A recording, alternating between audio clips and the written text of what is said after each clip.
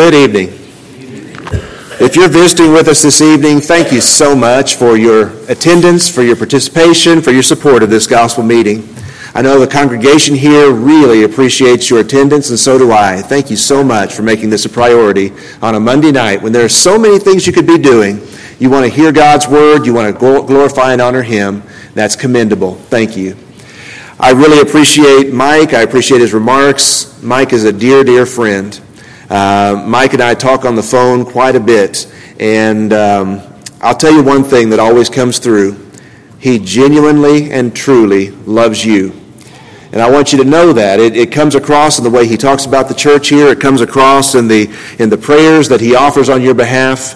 I know you know that, and I know you love him and Cherie and the work that they've done here, but sometimes those things need to be said. It shows in the way that he loves you, the way that he prays for you, the way that he talks about you.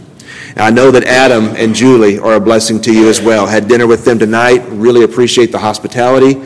And I'll just tell you, from my perspective, I have already tremendously enjoyed getting to visit with a number of you and spend time getting to know you better. Thank you so much for the opportunity to come and to speak as a part of this gospel meeting this week.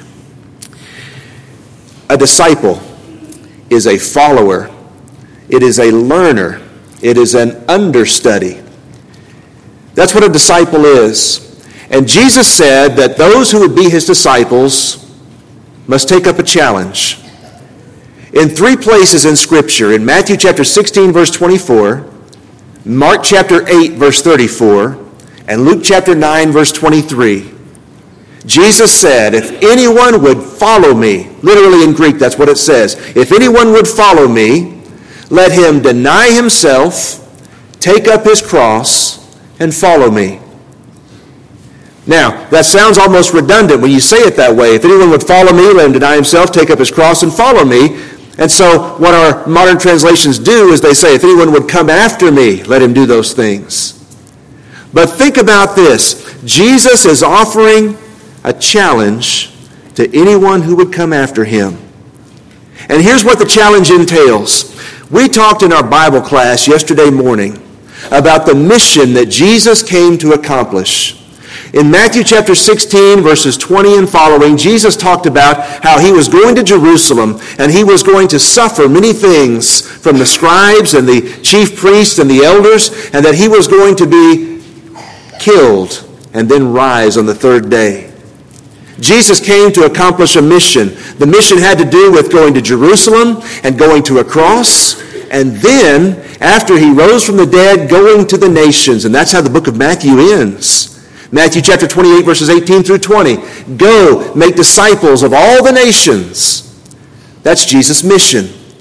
And when Jesus offers us the challenge of discipleship, what we should never forget is that Jesus is inviting us to be a part of his mission in the world. He wants to go to all the nations to proclaim the glory and the goodness of God, to preach about redemption, to preach about salvation. That's what Jesus' mission entails. And he's saying, if you will deny yourself and take up your cross and follow me, not only will you find salvation, but you'll be a part of what I've come into the world to do. And so, the things that caused Jesus to suffer, the very same forces and the very same challenges that caused him to suffer, are the very same forces and the very same challenges that we will face. When you follow Jesus closely enough, you'll suffer for the same reasons that Jesus suffered. Marks of a disciple. What does a disciple look like? As you read through Scripture, you'll find Jesus saying things like this. You'll find him saying that a disciple is one who abides in my word. If you abide in my word, you're my disciples indeed. John chapter 8, verses 31 and 32. You shall know the truth, and the truth shall set you free. You'll find Jesus saying that my disciples are those who bear much fruit. John chapter 15, verses 1 through 8. What is a disciple? He's a fruit bearer. He's one who bears fruit to the glory of God. What is a disciple? Jesus said, by this shall all know you're my disciples if you, what? Love one another. John 13, 34 and 35. Marks of a disciple. A disciple bears fruit. A disciple loves other disciples. A disciple abides in the word of Jesus. But open your Bibles, if you haven't already done so tonight, to Mark chapter 8. Mark chapter 8 specifically. What does a disciple do? A disciple participates in the mission of glorifying God, the mission that Jesus was our trailblazer. He was the author. He is the one who set the stage. And we participate in this when we deny ourselves and we take up our cross and follow him. Who is a disciple? A disciple is one who denies himself and takes up his cross. You know, that must have stunned, Mark chapter 8, verse 34, the original hearers of these words. Jesus had not yet gone to the cross, and when we read Scripture, we read it as if we already know the end of the story. We already know how this turns out. But when these people heard Jesus saying things at this point in his ministry, take up your cross, it must have sounded very strange in their ears. They knew what crosses were. You know, we take crosses today and we make necklaces and earrings out of them, and we put them on our cars, and we put them on our church buildings, and crosses of decoration. We make decorative crosses and put them all over our homes and our kitchens and things like that. A cross was an instrument of torture. It was an instrument of death. It was repulsive. It was horrific to people in the first century. And if you were a Jew living in the first century, you would be familiar with crosses because the Romans, who despised the Jews, would very characteristically, very regularly, they would crucify people who were enemies of the Roman state, and they would put those crosses along the sides of the road. And so if you were going to town, if you were driving or walking down the highway, not driving, you would see these crosses, and you'd see these people being crucified, and you'd see the agony and the misery and the suffering. You know, ancient people thought differently about capital punishment than we do in our country. We have words in our Constitution about cruel and unusual punishment, and we say you can't have any of that. But ancient people thought that when you died, for the most part, their philosophy was, we don't know what happens to you after you die, so we're going to make you hurt and suffer as much as we possibly can before you die. That's part of your punishment. And so the Romans and the Babylonians before them and many others, they devised things like crosses as instruments to inflict maximum pain, maximum suffering, maximum humiliation, maximum torture prior to death. And Jesus says, as part of his teaching, my disciples are those who are willing to take up their crosses and follow me. What is my cross? If you're looking at Mark chapter 8, verse 34, it's amazing that we sometimes read over this. We're not being asked to take up the Lord's cross. He had a cross to bear. But Jesus makes it personal for every one of us who would be his disciples. Jesus says, you, if you want to follow me, take up your cross. And if you read, what do people think about this passage? What do they think about what a cross entails? Nobody believes that this is literal for everyone. There are many disciples of Jesus who never picked up two sticks that were nailed together and carried it literally. Many people have been faithful to the Lord, so it's not literal in that sense, but it means something, doesn't it? A lot of people say, well, it's a willingness. It's a willingness, even if that's what it came to. There's a willingness to take up my cross and to follow him, even if that's what I had to do. But that's not what Jesus says. He says, if you're my disciple, you will deny yourself and take up your cross and follow me. So what is a cross? Maybe it's better to start with what a cross is not.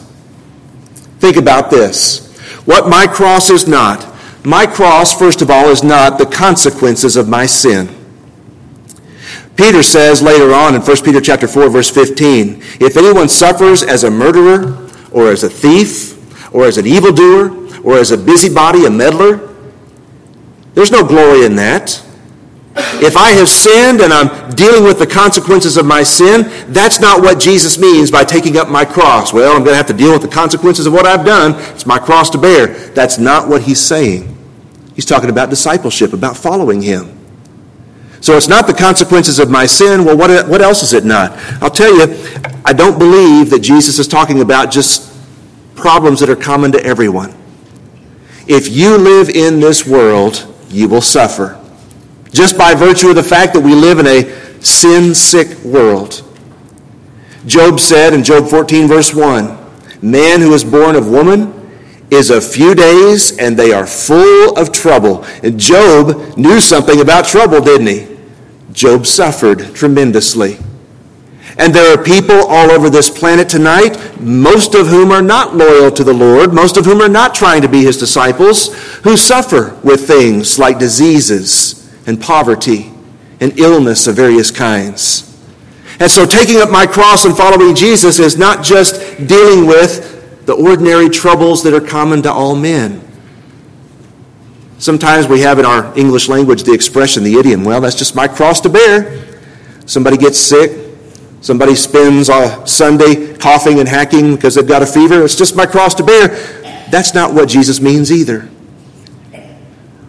One more thing he doesn't mean when he says, take up your cross. When Jesus says, take up your cross and follow me, he does not mean that we are in any way, shape, or form earning our salvation. We are not meriting by our burden bearing, by our suffering, by our walking with him. We are not in any way, shape, or form earning or being able to stand before God one day and say, God, you owe me salvation because I've done so much for you. The Bible says in Ephesians chapter 2, verses 8 and 9, that we are saved by grace through faith, and that is not of yourselves. Salvation is the gift of God. And then it goes on to say in Ephesians 2, verse 10, that we are his workmanship, created in Christ Jesus for the purpose of doing good works. So if I'm taking up my cross and following Jesus, I need to understand and appreciate this is not about earning anything in terms of my righteousness before God. When we come to Jesus, we put ourselves at the mercy of God, and we accept the blood that he offered at the cross, and we say, that is going to be my testimony, that is going to be my standing, that's going to be where I stand on the day of judgment, because the blood of Jesus is what cleanses us, it's what saves us from our sin. Ephesians chapter 1, verse 7. What my cross is not, it's not the consequences of my sin. It's not just the problems that everybody has in life, and it's certainly not earning anything. So what is the cross that Jesus is calling us to bear? You're still looking at Mark chapter 8? Look at verse 35. In Mark chapter 8, verse 34, Jesus says, deny yourself, take up your cross, and follow me. And then in verse 35, he goes on and reasons. He says, for, a conjunction that notes reason. He says, for whoever would save his life, he's still got the cross in mind here, will lose it. But whoever loses his life, now watch this, for my sake and the gospel's will save it. I believe, based on Mark chapter 8, verse 35, that what Jesus means by taking up our cross and following him is exactly this. He is saying that there are some burdens that you will willingly pick up for my sake and for the gospel's sake. Whoever loses his life going to the cross for my sake and the gospel's will save it. What is the cross? It's a burden. It's a responsibility that I willingly accept for the sake of Jesus and his gospel. That's the idea. And as you think about taking up our cross and following him, when you become a disciple of Jesus, everything changes. Brother Johnny Ramsey was one of my teachers in preaching school years ago. He used to say that the entire Christian life could be boiled down to three things: attitude, motive, and emphasis. Attitude, motive, and emphasis. And doesn't Jesus change all three of those things when we become a Christian?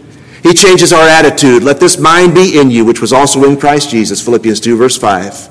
He changes our motives, the why we do what we do. We are his workmanship, created in Christ Jesus for good works, Ephesians 2, verse 10. And he changes our emphasis. What is my life really all about? For to me to live is Christ, and to die is gain, Paul says in Philippians 1, verse 21. And so, when I become a disciple of Jesus, when I become a follower of his, my attitude changes, my motives change, my emphasis changes.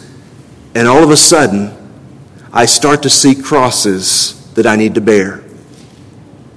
What I'd like for us to do with our study this evening is this. I want to help you to see crosses in your life. I can't tell you all of the responsibilities and all of the burdens specifically that the Lord would have you to bear in your life because you're loyal to Him, because you follow Him, because you want to serve Him. But I can help you see them. 4 areas to consider in which we can better see the cross that Jesus wants us to bear. Area number 1. We need to pay attention to our association with Jesus. You want to see a cross in your life? A cross will be evident when we are associated with Jesus. Association.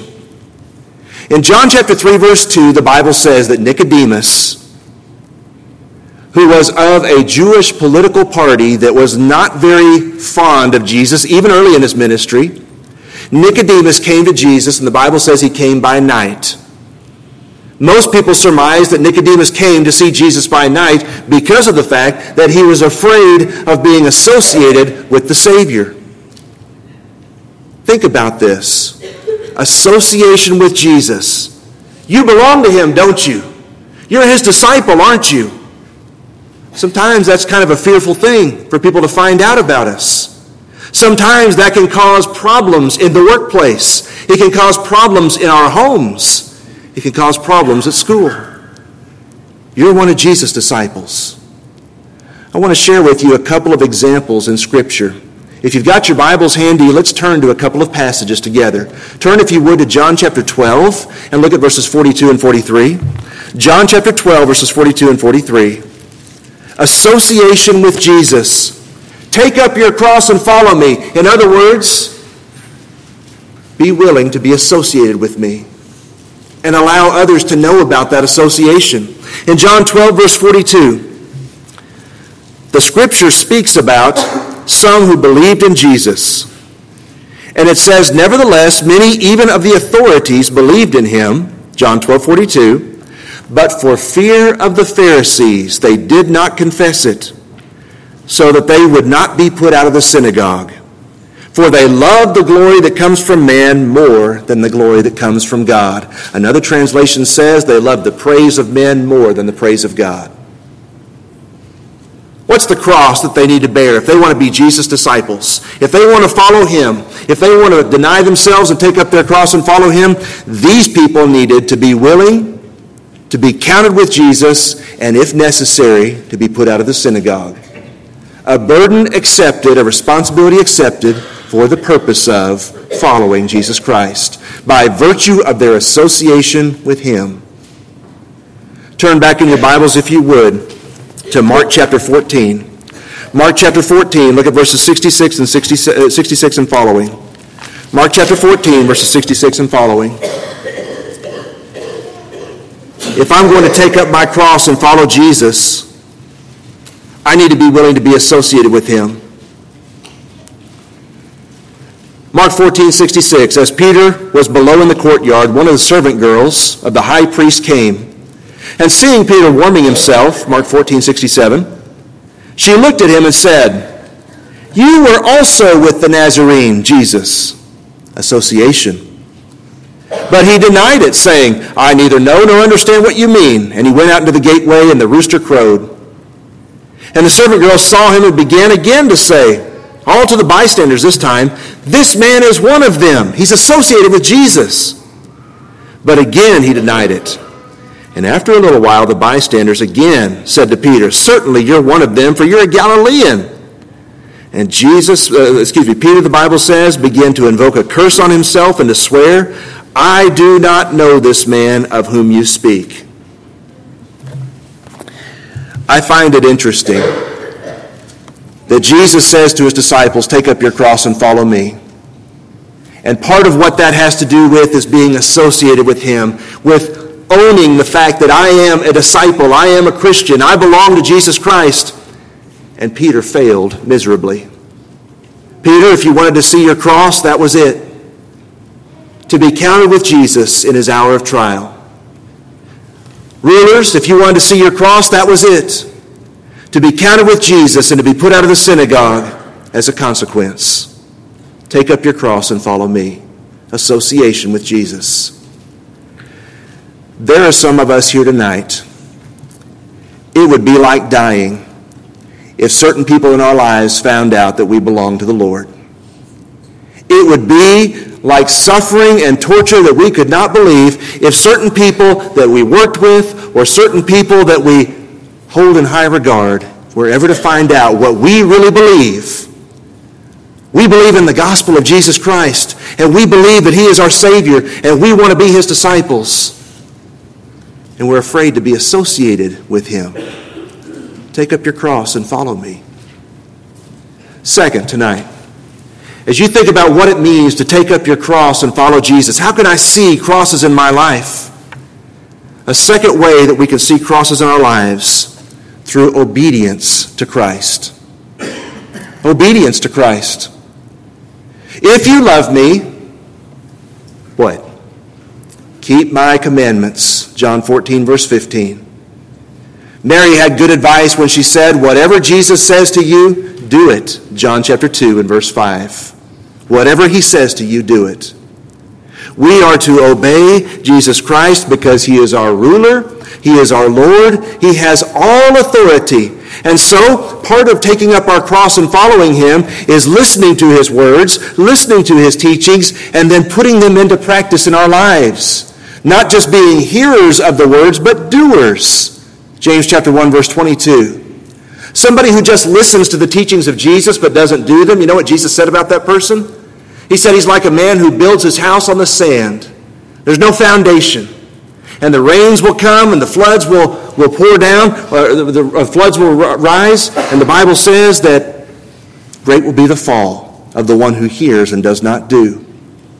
Taking up my cross and following Jesus, that becomes more visible when I commit my life to obedience. I'm going to do what Jesus says. I'm going to follow his word. Open your Bibles to Mark chapter 10. I'll show you some examples. Mark chapter 10. Look at verses 20 and 21. A rich young ruler comes to speak to Jesus, and he's asking about eternal life. He's asking about salvation. He's asking great questions. And Jesus, the Bible says, converses with him. You know the laws. You know the commands. And the ruler says, yes, I've done all these things from my youth up. And Jesus, the Bible says, looks at him, Mark chapter 10, verse 21, and loves him. And says to this rich young ruler, one thing you lack. Go and sell all that you have and give to the poor, and you will have treasure in heaven. And come follow me. It says in verse 22 that disheartened by the saying, the young ruler went away sorrowful, for he had great possessions. Obedience to Jesus. What must I do, Lord, to inherit eternal life? What must I do to be your disciple? What must I do to truly follow you? That's a question worth contemplating. Jesus loved the rich young ruler, and by the way, he was not trying to impoverish the rich young ruler. He wasn't trying to make him poor. If you read the passage very carefully, Jesus was trying to make him richer than he had ever imagined. Go sell all that you have in this world, and you'll have treasure in heaven. Jesus always talks about incentives. He always talks about why, the rationale, the logic behind why we do what we do. But here's the point for you and me. Sometimes the cross that we face is obedience to the Lord's will. Jesus knows the idols of your heart. He knows what you treasure. He knows what you prize. This young man loved money and things. That was what he was all about. That's what he wanted more than anything else.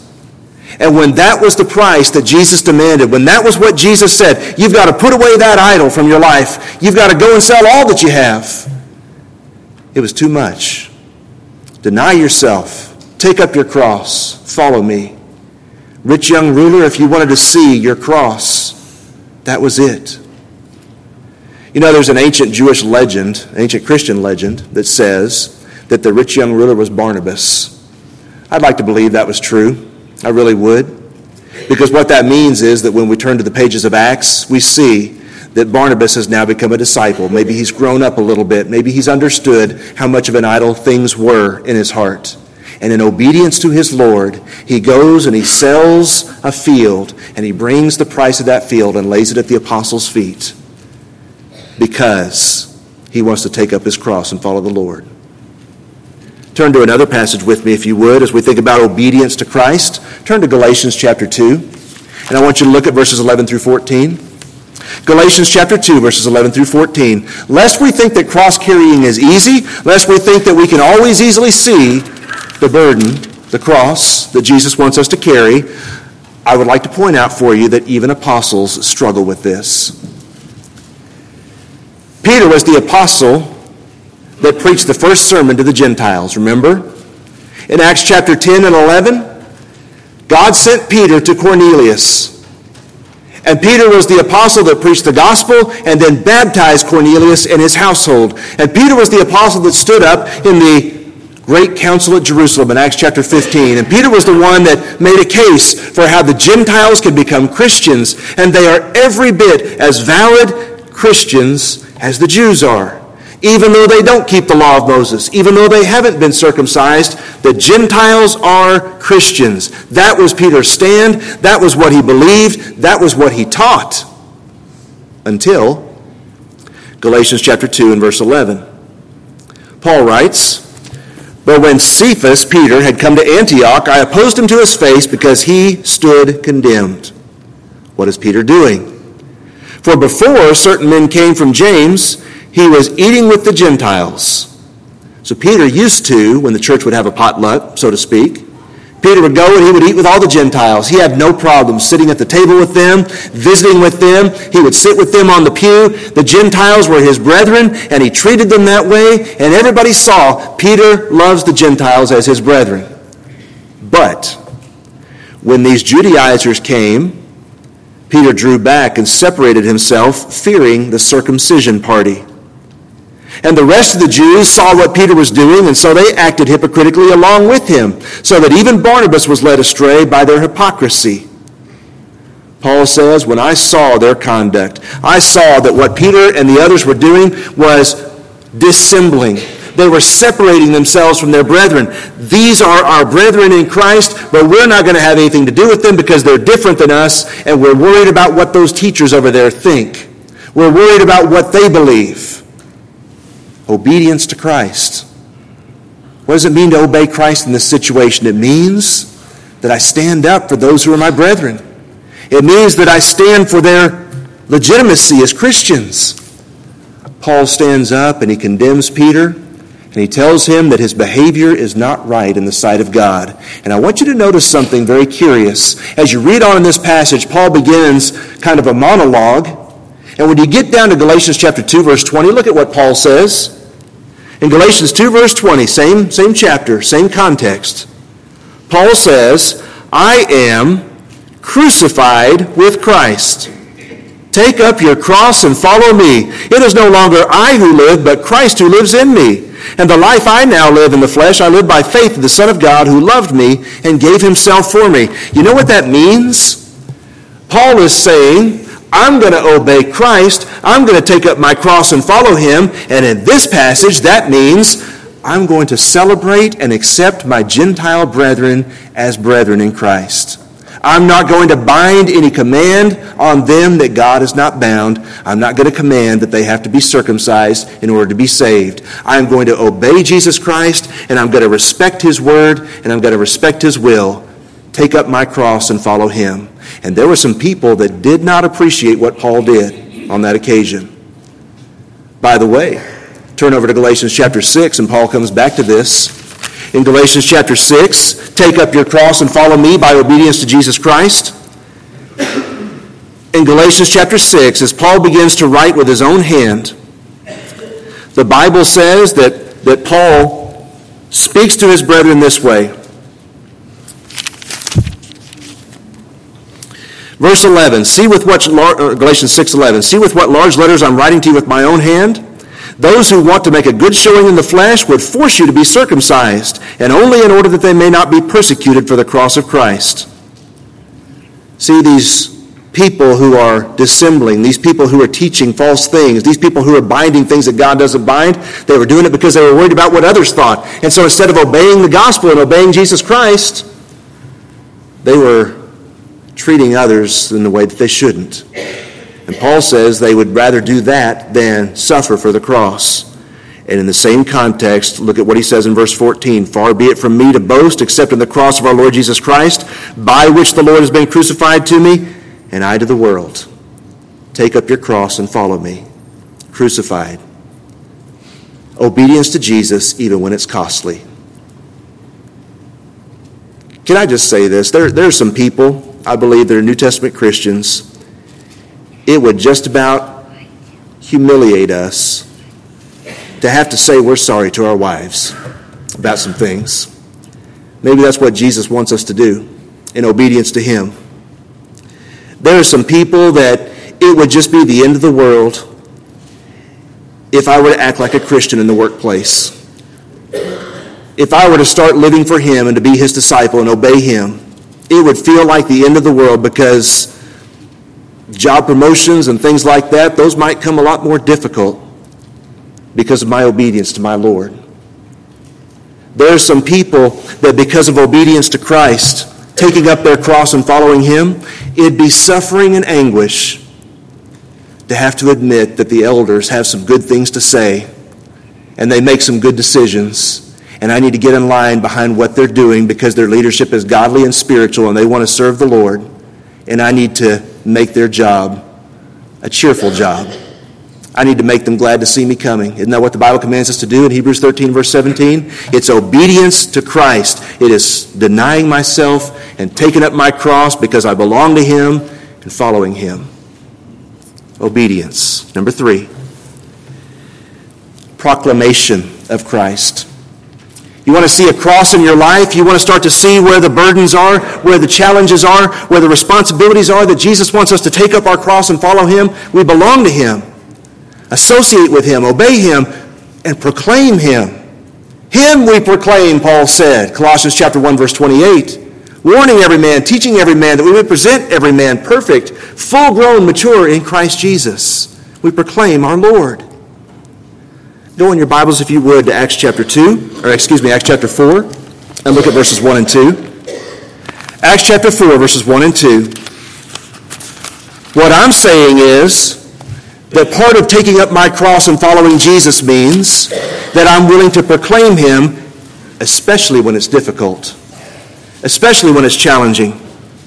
In Acts chapter 4, verse 1, I want to be part of this mission that Jesus has to the nations. He says, go into all the nations, make disciples. And that's exactly what the first century Christians did. In Acts 4, verse 1, as they were speaking to the people, the priests and the captain of the temple and the Sadducees came upon them, greatly annoyed because they were teaching the people and proclaiming in Jesus the resurrection from the dead. And so they arrested them and put them in custody until the next day, for it was already evening. When the apostles began to preach, when they began to talk about Jesus, not everybody liked that. Not everybody appreciated that. And there were crosses to bear, thrown in prison, threatened, released. They went to their brethren, they prayed, and you know what they kept doing? They kept right on proclaiming the name of Jesus Christ. They kept on talking about him. And when you get to Acts chapter 5, notice this. In Acts chapter 5, verses 27 and 28, as they stand on trial again, the Bible says they bring them, set them before the council. The high priest questions them. In Acts 5:28, he says, we already strictly charged you not to teach in this name, yet here you have filled Jerusalem with your teaching, and you intend to bring this man's blood upon us. You know, he makes it personal.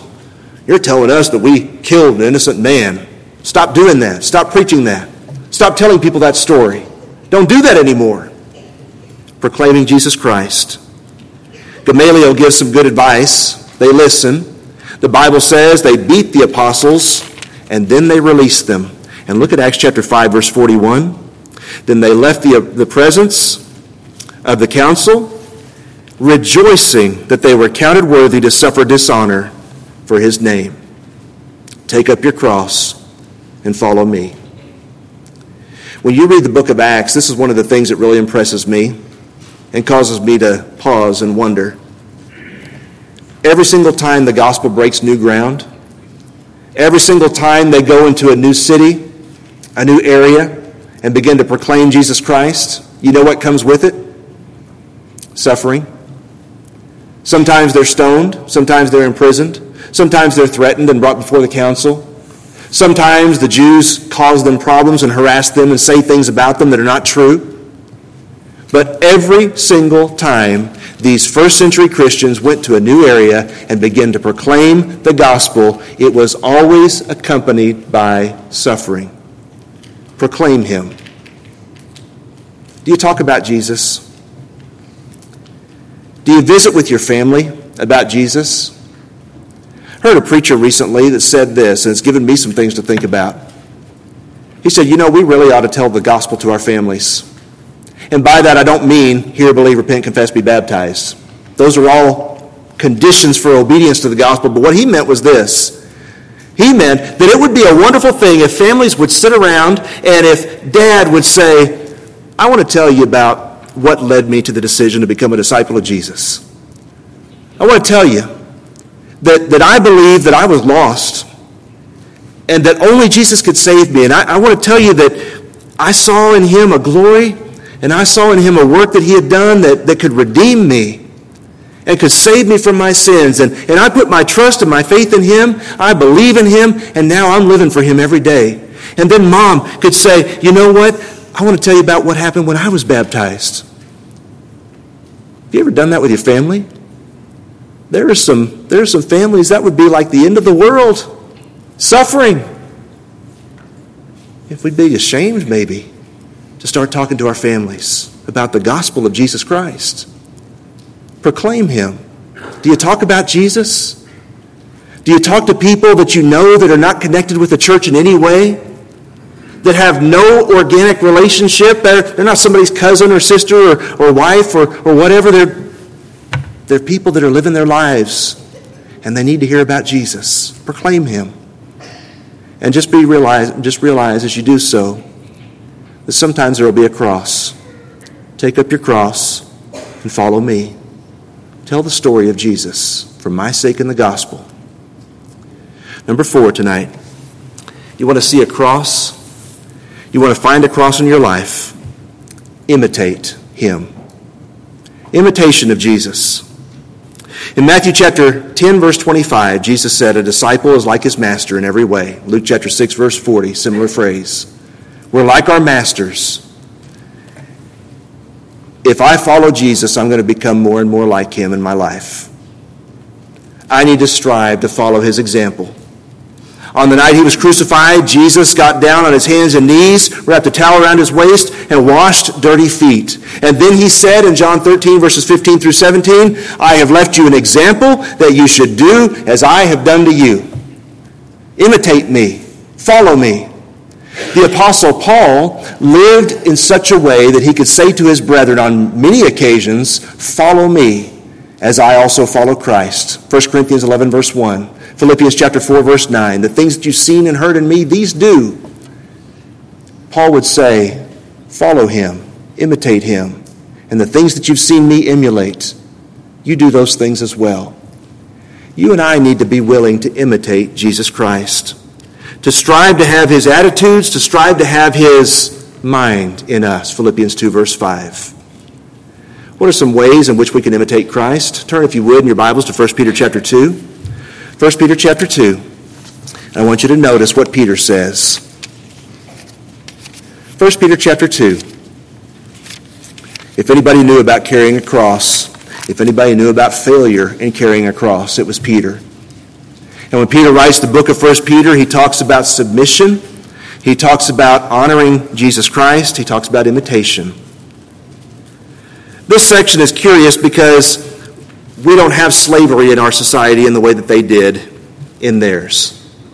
There's a difference, a gap, if you will. We don't have people that have no way out of their condition in the same way that these people did not. But as you think about what Peter is saying, it's interesting. He's talking about carrying a cross. He's talking about being a disciple of Jesus and what that looks like in a number of different situations.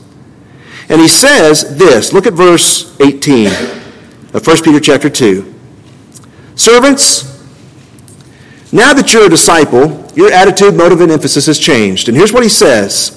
Be subject to your masters with all respect, not only to the good and gentle, that's easy, but also to the unjust. For this is a gracious thing when, mindful of God, there's our attitude, motive, and emphasis. We are disciples of Jesus Christ. We're denying ourselves and taking up our cross and following him. When mindful of God, one endures sorrows while suffering unjustly. For what credit is it, Peter goes on to say, if, when you sin and are beaten for it, you endure?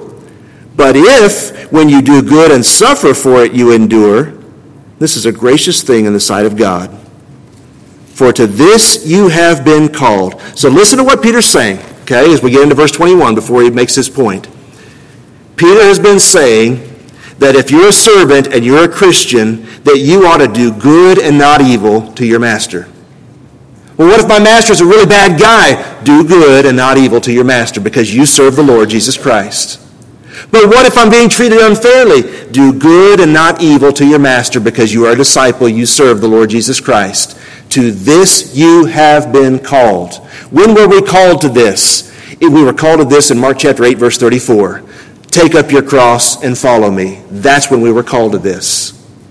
Now watch what he says in verse 21. To this you were called, and he goes on and says,